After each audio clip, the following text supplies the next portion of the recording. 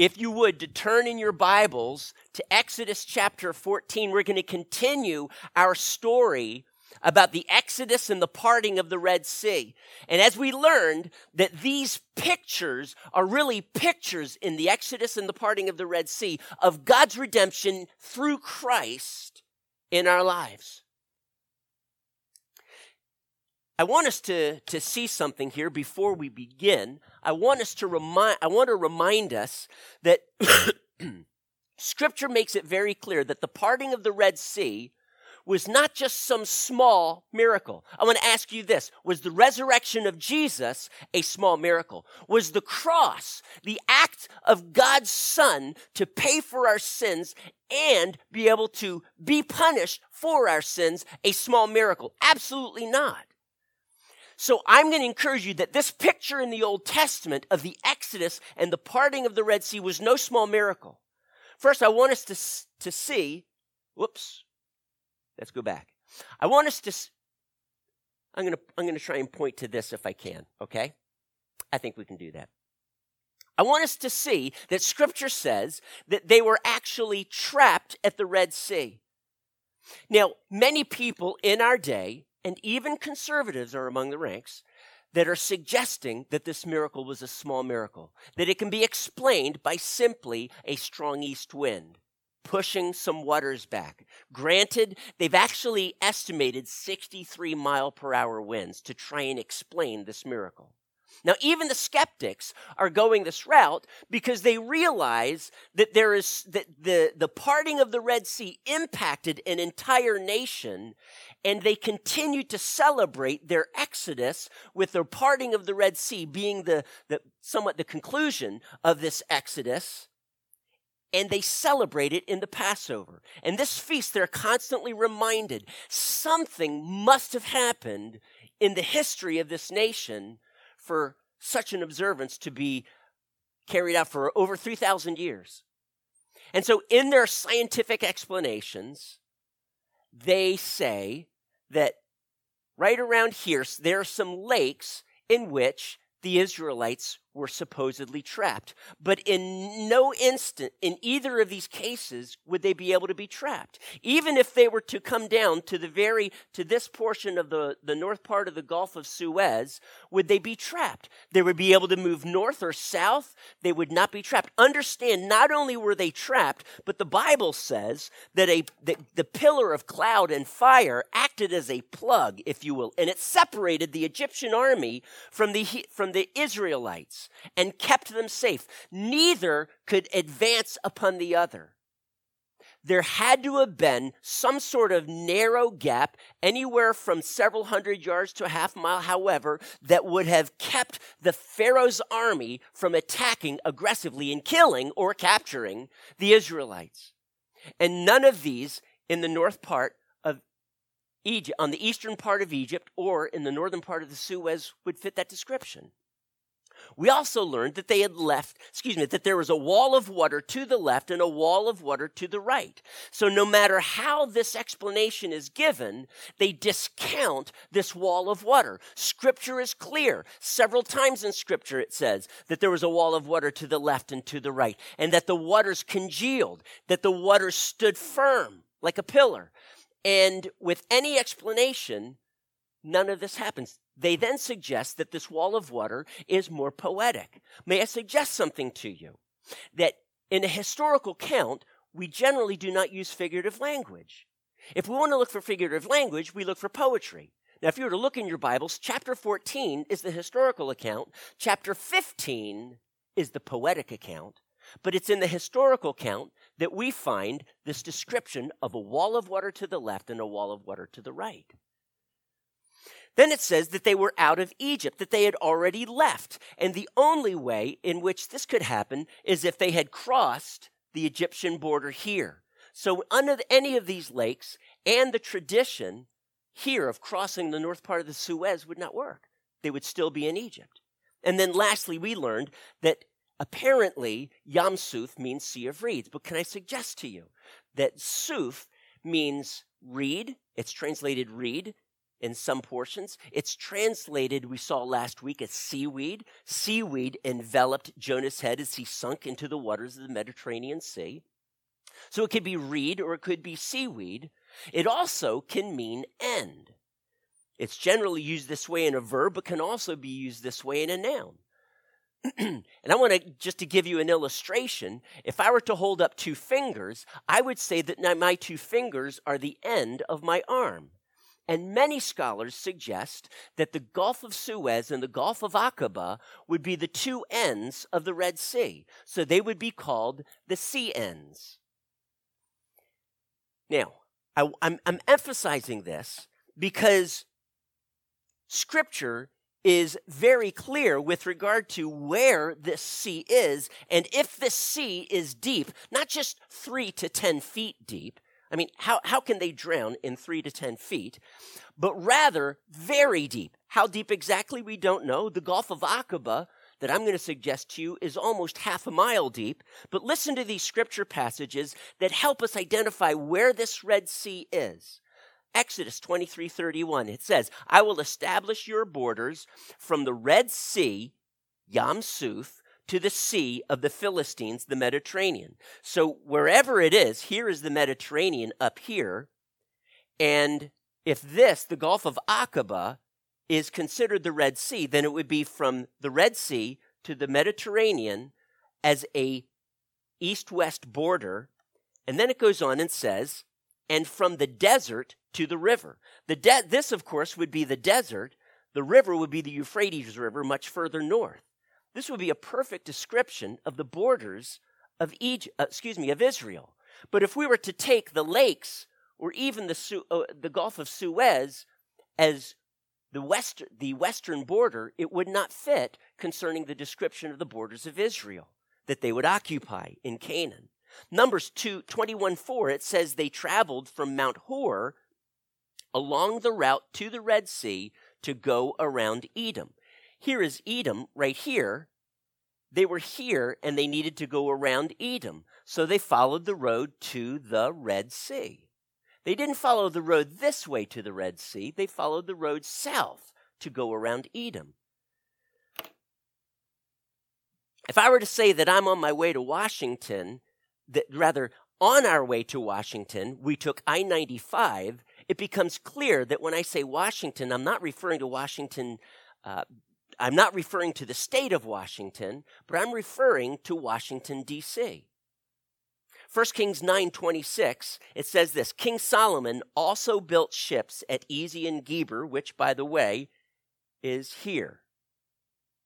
He built ships at Ezion-Geber, which is near Elath in Edom, on the shore of the Red Sea.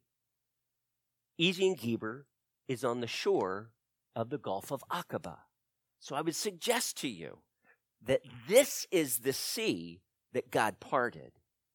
There is no point in this sea, this gulf, that is anywhere close to 3 to 10 feet. At a beach called Nuweiba, which would be right about here, if you can see that, crossing it this way, there is what they call a land bridge. It's at least half a mile wide. To the north is thousands of meters deep, and to the south the same. But it is only about 800 or so meters, or half a mile deep there. The ingress and egress would have been about 7% of a slope and made it so that carts could travel. Now, again, the reason why I'm getting into this is because Scripture is clear that an amazing miracle had happened. Now, I mentioned last week that for each of us, there is one exodus. There is one deliverance from sin that God has given us. We have been set free by the cross at our conversion. We have the Spirit dwelling in us. We now have the gift of eternal life given to us, and now we're empowered to be able to serve and follow Jesus as the Son of God, and to actually please and honor him, not in our own strength, but in the strength of the Spirit of God in us. So we have one Exodus, but we can have many Red Seas in which the enemy is destroyed. Now, I mentioned to you last week that a rescue plan means that God or someone takes you from a bad situation to a good situation. Not to a worse situation, but to a good situation. And I'm going to suggest to you that a good rescue plan, in fact, a great rescue plan, includes destroying the enemy in the process. This is what we have both at the crossing of the Red Sea and at the cross. The enemy was destroyed. So I'm going to read through the passage that we're going to be looking at closer today. And we're going to start in chapter 14 with verse 13.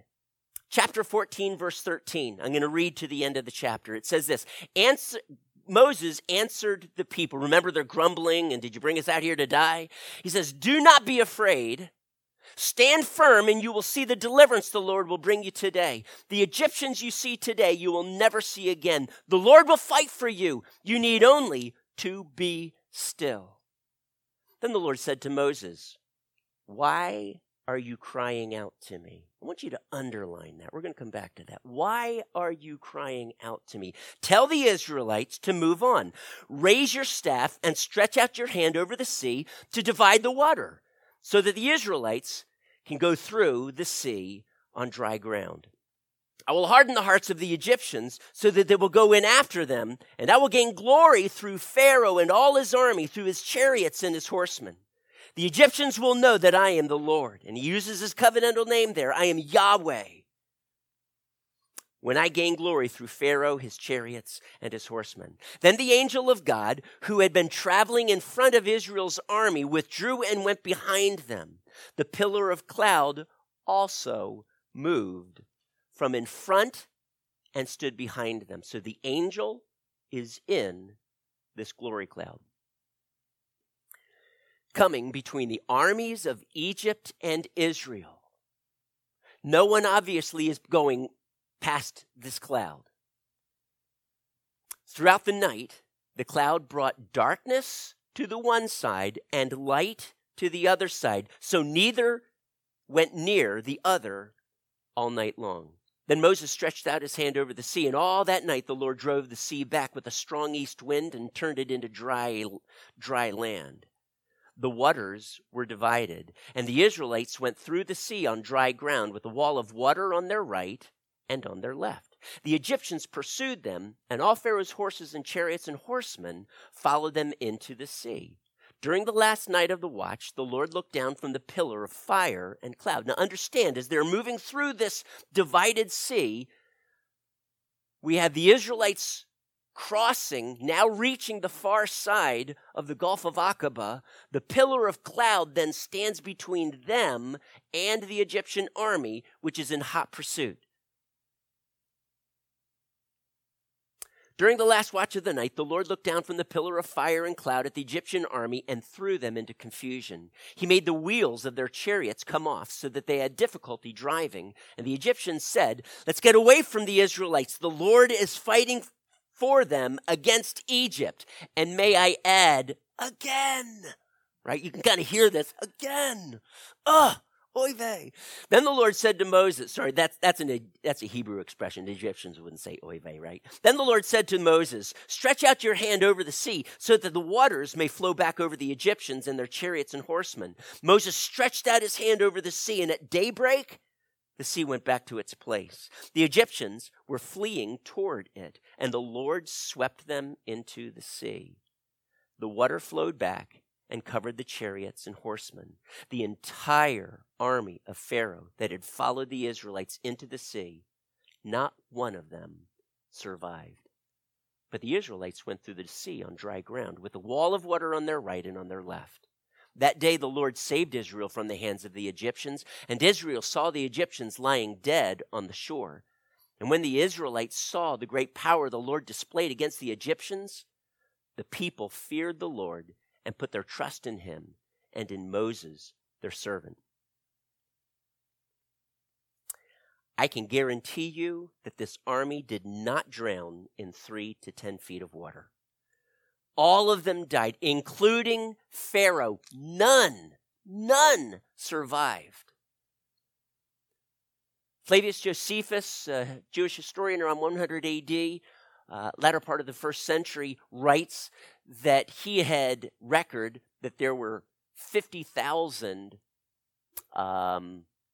soldiers that were in Pharaoh's army following them, every single one, whether that's a true statistic or not. I mean, Josephus was almost 1,500 years removed from the incident, so it's simply tradition that he is speaking of here. Regardless, every single soldier and chariot, including Pharaoh himself, did not survive this event. The enemy was thoroughly crushed. I want us, though, to go back to verse 15, and I want us to look at that question that the Lord asks Moses. Why are you crying out to me? Do you not think that that's strange? That God would say, Moses, why are you praying? I mean, come on, God, isn't this a good thing? Moses is praying. He's praying, come on. And yet there's at least a tacit rebuke here. Now, if you don't believe that, just look at the very next sentence, because it's contrasted with something else. He's saying, why are you crying out to me? You need to move on. Why would God do this? Why wouldn't God say, Moses, thank you for your heart. I appreciate you praying. I appreciate you crying out to me. And I'm not saying that God wasn't truly delighted in the fact that Moses was seeking him, but there is something wrong here. I want us to look, first of all, at this word found in verse 13, that in the King James it reads this way, fear not, stand still and see.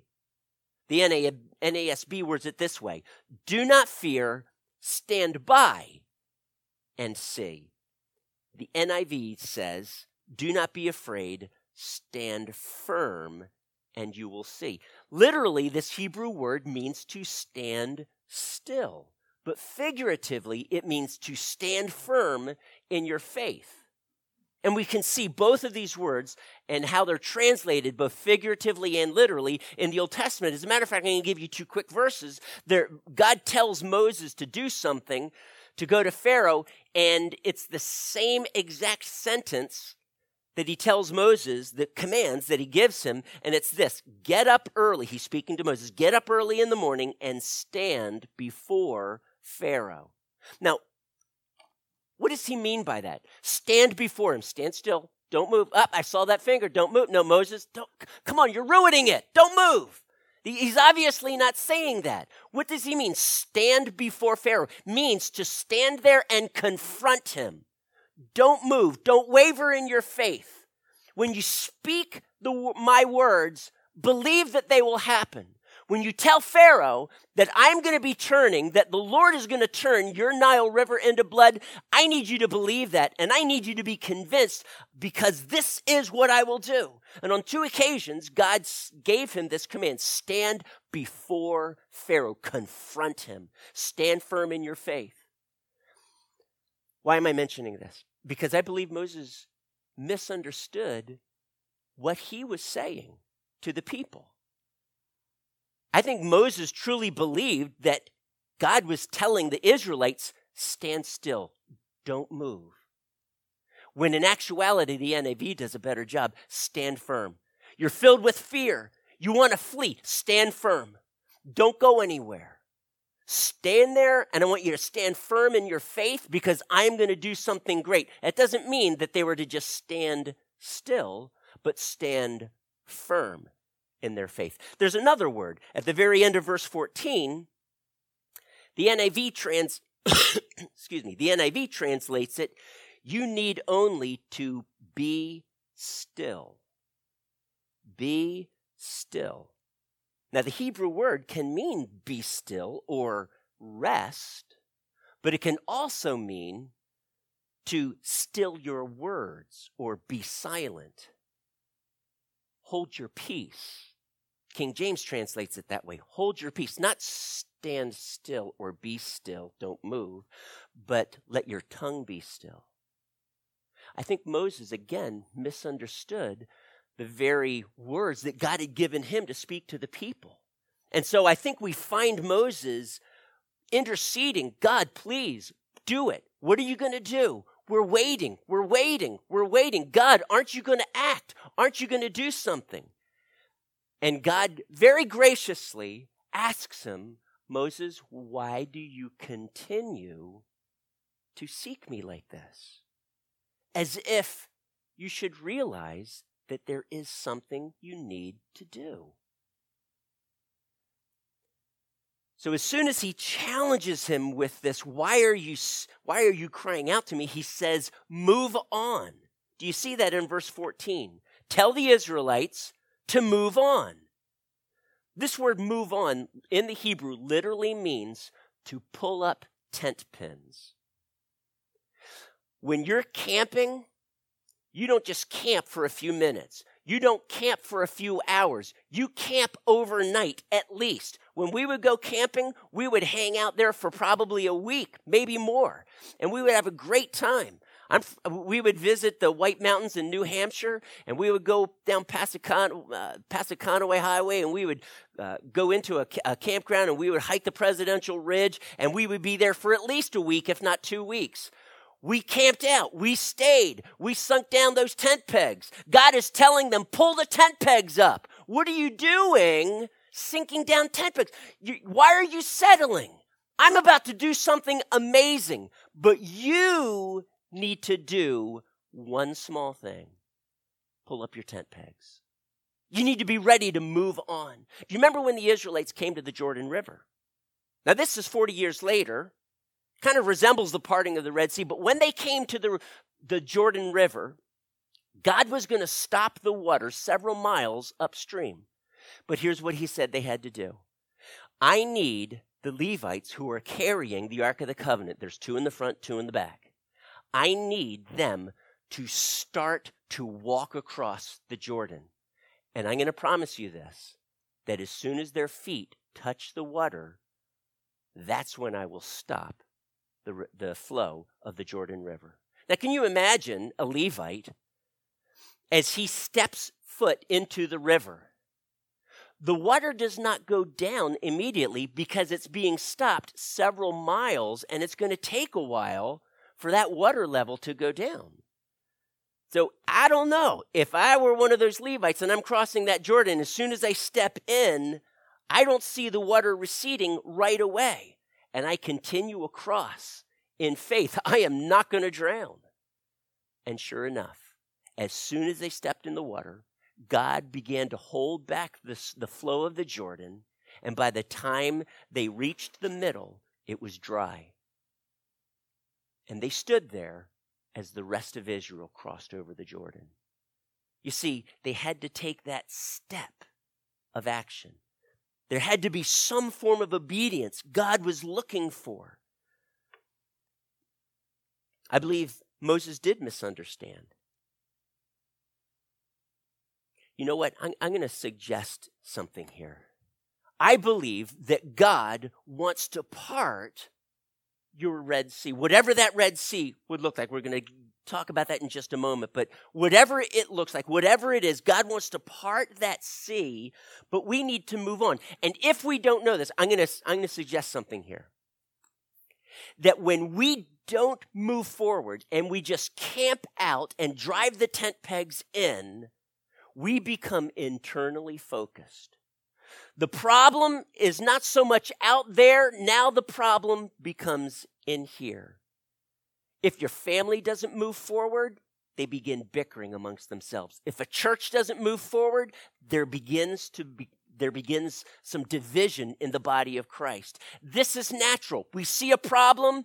God is not answering it the way we want. We're waiting. And before you know it, there's internal bickering. And God wants to deal with that and get rid of it. You can see it with the Israelites. They begin turning against Moses. We're stuck here, Moses. What are you going to do about it? And they complain. And there's division that starts to take place amongst the Israelites. Church, this can happen to us as well. We need to constantly realize we are moving forward. Move on, God told Moses. And as they move on, as these people are beginning to move toward the Red Sea, scary as that thought is, Moses, I want you to extend your hand and my staff and watch what I do. And so Moses does this. So what were they to do? Well, they weren't supposed to just stand still. They were to move on. What was God going to do? He was going to part the Red Sea. So I want to ask you today, what is your Red Sea? What is that insurmountable obstacle in your pathway?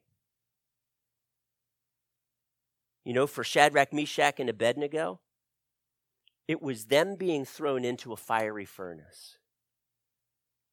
They refused to comply with King Nebuchadnezzar's wishes. They were told, as soon as you hear the sounding of the flutes, and there's like a gajillion instruments, and once they're all blaring, I want all of you, King Nebuchadnezzar says, to bow down and worship this 90-foot golden image. It was probably of him, whichever. I want you to worship it. Shadrach, Meshach, and Abednego absolutely refused to do that. They're called out. Nebuchadnezzar gives them one more chance. Look, we're going to do blah, blah, blah, and as soon as that happens, I need you to kneel down and worship this image. Shadrach, Meshach, and Abednego confess. He says, great King Nebuchadnezzar, please understand, because we worship the Most High, the one true God, we cannot bow to your God. We cannot do this. And I believe that if you throw us into this furnace, he will rescue us. But if he does not, then so be it. We will not bow down. They took that step. They explained. They stood firm in their faith, unmoved by the circumstances, by this obstacle, death. They refused to succumb to it. They refused to listen and appease the king. And as a result, God rescued them. They stood firm. We will not bow down. We will not comply, even if it means death. We're not going to do it. We sang a song this morning. Jesus, you are enough for me. You know, I think sometimes part of that problem is that we don't feel that way. We don't feel that Jesus is enough. We don't feel that he can truly be the satisfier of our souls, that there's something more out there, the proverbial grass that's greener on the other side of the hill, the longing of our hearts. And we come to this obstacle and we're thinking, you know what? Why sacrifice so much for this God that I cannot see? I'm just going to compromise a little bit. And God is saying, stand fast, stand firm, and watch what I will do. But to do that, I'm going to tell you, you will need to take at least one step. And that one step is faith. He's going to challenge you to speak that faith. He's going to challenge you to act upon that faith. One step. What is that one step? To see that obstacle removed. Because you see, to your one step, you're aware of matching funds. I truly believe that in God's grand kingdom, this concept of matching funds does not work in any way. I want you to donate a penny, and if you can donate a penny, I will shower millions of dollars, not pennies. I'm going to do this. No matching funds here. I'm going to come through in a way that's far beyond what I am asking you. One step of faith. Can you do that? One acknowledgement. Jesus, you are Lord. I surrender all. I will find my satisfaction and hope and love in you, God, and you alone. I'm taking that step.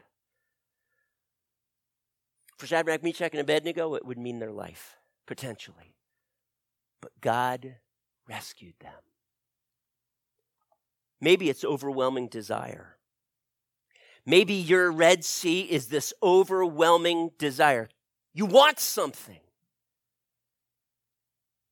And if push comes to shove, you might be willing to compromise some to get that something. You want it so badly. Jesus in the wilderness, He knew that he had come. The very reason why he took on human flesh was to rescue mankind from their sin and their own personal destruction because of their sin. That's why he was there. And when he's in the wilderness, you know it, 3 temptations that are recorded. And in one of them, the devil says to him, tapping into this plan of God. I'm not convinced the devil knew the entire plan, but he knew, hey, God sent his son to do something here, and it's not for a vacation. And so he offers him, if you bow down to me, I'm going to give you the kingdoms of the world. Maybe just a thought that flashed through Jesus' mind.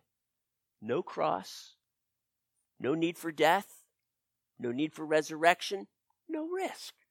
I just bend my knee to the devil, and he gives me the very reason why I came here. Shortcut. Shortcut to the promised land. Shortcut to that end goal. Shortcut to the very reason why I came. No need for a cross. No need for a resurrection. Wow, this is it. I can make the deal and we're done. Well, it doesn't work that way. No sins would be able to be forgiven. So much more we could get into about why that was such a bad plan. Jesus immediately recognized it. And he quoted scripture and he says, you shall worship the Lord your God alone. Scripture. And he shared scripture after scripture when he was confronted with these temptations. Maybe your Red Sea is an overwhelming emotion.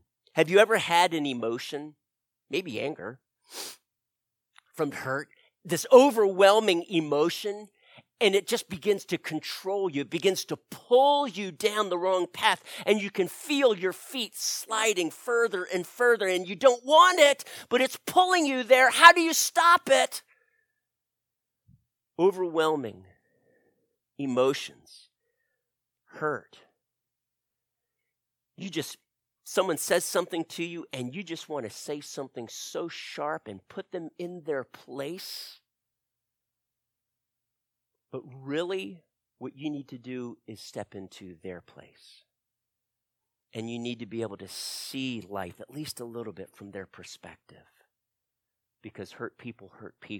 And there are reasons why this is happening. But regardless, we don't stoop that low. Regardless, we do not seek revenge. Regardless, we do not give him that zinger. We just want so much to do. We do not respond with anger and put it back to them. We don't want to hurt them back. How do you keep these strong emotions that want to control us at times in check? Now, I'm going to give you a recommendation, a suggestion. And I'm going to encourage you, please, if you walk away feeling that I just gave you a formula, you so totally missed it. The Bible says in Psalm 1:3, verse 2, it says that this blessed man will meditate on the word of God day and night, and he will be like a tree planted by streams of water. Now, I don't know about you. I know for myself, I need to be led to that stream of water, the word of God, every single day.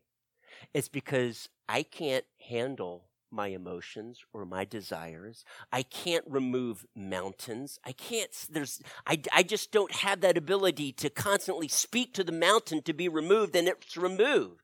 Though Jesus promises us this. Every day I find I need my tank refilled. Every day the devil wants to assault you and bring you to that place where you are filled with fear at your Red Sea. And the only thing you can do is complain. The only thing you can do is say, God, where are you in my life right now? And when we tap into this anger and we keep him at a distance, there's only one place to go, and that's further from him. And I'm going to challenge you at your Red Sea. This is going to require that step of faith. Pull up the tent pins. Take that step of faith. Surrender. Do you remember what So Ying said? Na Fao Ting, which literally means weapons down. But it's an idiom for I surrender. That's why they were saying this. That's what Jesus is looking for. Na Fao Ting, I surrender. I don't understand this, God. I am confused. It's okay to confess that. I can't tell you how many times I've said to God, I'm confused. I don't know. I feel this way, and it's totally contrary to your word. Right now, God, I want to send out an email. Right now, God, I want to say something that's hurtful because I've been hurt. And God says, zip it, Mike. Don't. And I have to find myself before the word of God. And just like water washing over me, washing that junk that the devil has spent 24 hours filling my heart with. You didn't know your pastor goes through that, did you? But I tell you what, when the devil wants to beat up on you, he is merciless. God needs us in his word and to just simply drink it in. You don't do it like a formula. Well, if I read the Bible, I'm going to have a good day. I truly believed when I first started reading my Bible, because I had read that passage and someone had preached, that if you just read the Bible every day, then God's going to bless you. You see, you'll be like a tree planted by streams of water. Your leaf also should not wither. You will bear fruit in every season, and whatever you do shall prosper. Do you want to prosper? Sure I do. Does anyone here not want to prosper? Does anyone here today, you woke up this morning and you said, God, give me a really bad day? Absolutely not. We want to prosper. So, wow, I just have to read the Bible every day. And for several years, I was deceived by this. I was caught up in a rule. I was a little hamster on the treadmill. And God said, Mike, why do you spend time with me? And he began to root out that formula and just say, God, I want to spend time in your presence. You know, when Mary was sitting at the feet of Jesus, she didn't think by sitting at his feet, he would do a miracle for her.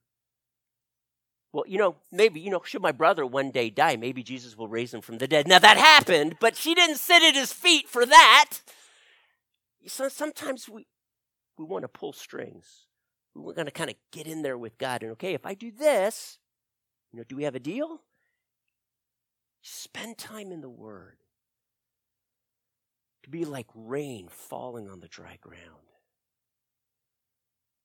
Every day I have to go out to my flowers and check, or sometimes I just look through the window, are they beginning to wilt? Because I have impatience, and impatience, a day without water, they start wilting. It's like, come on, really? You little wimps? You need water every day? Seriously? My other plants need it twice a week. They need it like every day. And so I have to go out there, and if it hasn't rained, I need to water it. But I tell you what, how nice it is. At least if I'm not doing paint touch-up, right? Every day for it to rain at least a little bit to water my flowers, and then I don't have to do it. But every day, you're impatient, church. I'm not saying you're impatient. You're impatient, and you need that watering every single day, and you've got to drink it from the Word. Let it bring life to you. Do you need an obstacle removed? Well, it's going to require faith, not hopelessness. Where are you going to get that? Tap into the Word. Let the truth speak against those lies so that your heart can yield before Him. Every day, I just need the water of the Word washing over me. I get deceived too easily. Your pastor gets deceived. He buys into lies too easily, buys into hurts too easily, listens to the enemy too easily. The truth brings me back to who God really is. Church, you serve a God who is so madly in love with you that he laid his life down for you willingly, of his own accord, to take your punishment that you deserved on himself. That is a God that has pursued you. That is a God who says, come, follow me. That is a God who says, do you want to see me destroy the enemy? Do you want to see me so that when you look, all you see are dead bodies on the shore? The enemy destroyed? Is this what you are needing for the Israelites? Absolutely. Then kneel before me. That's all I'm going to ask. Just take that step. That's it. Yield. Come before Him in full surrender.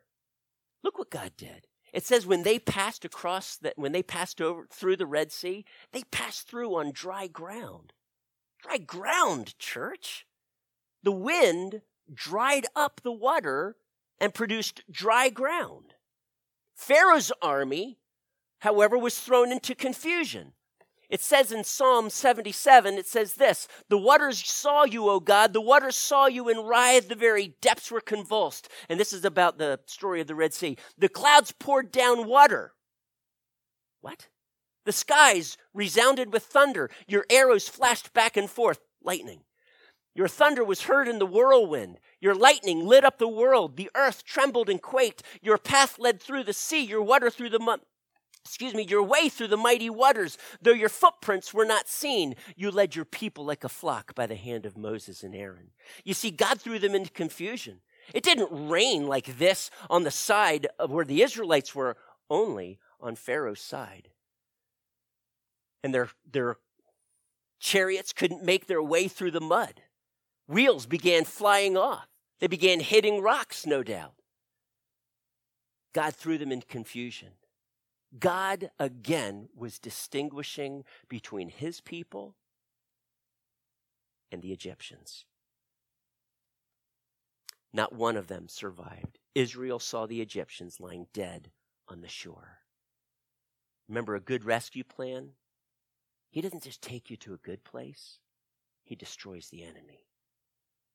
You can put your trust in the Lord today. You can lay your heart before him each day, every day, and say, "I surrender."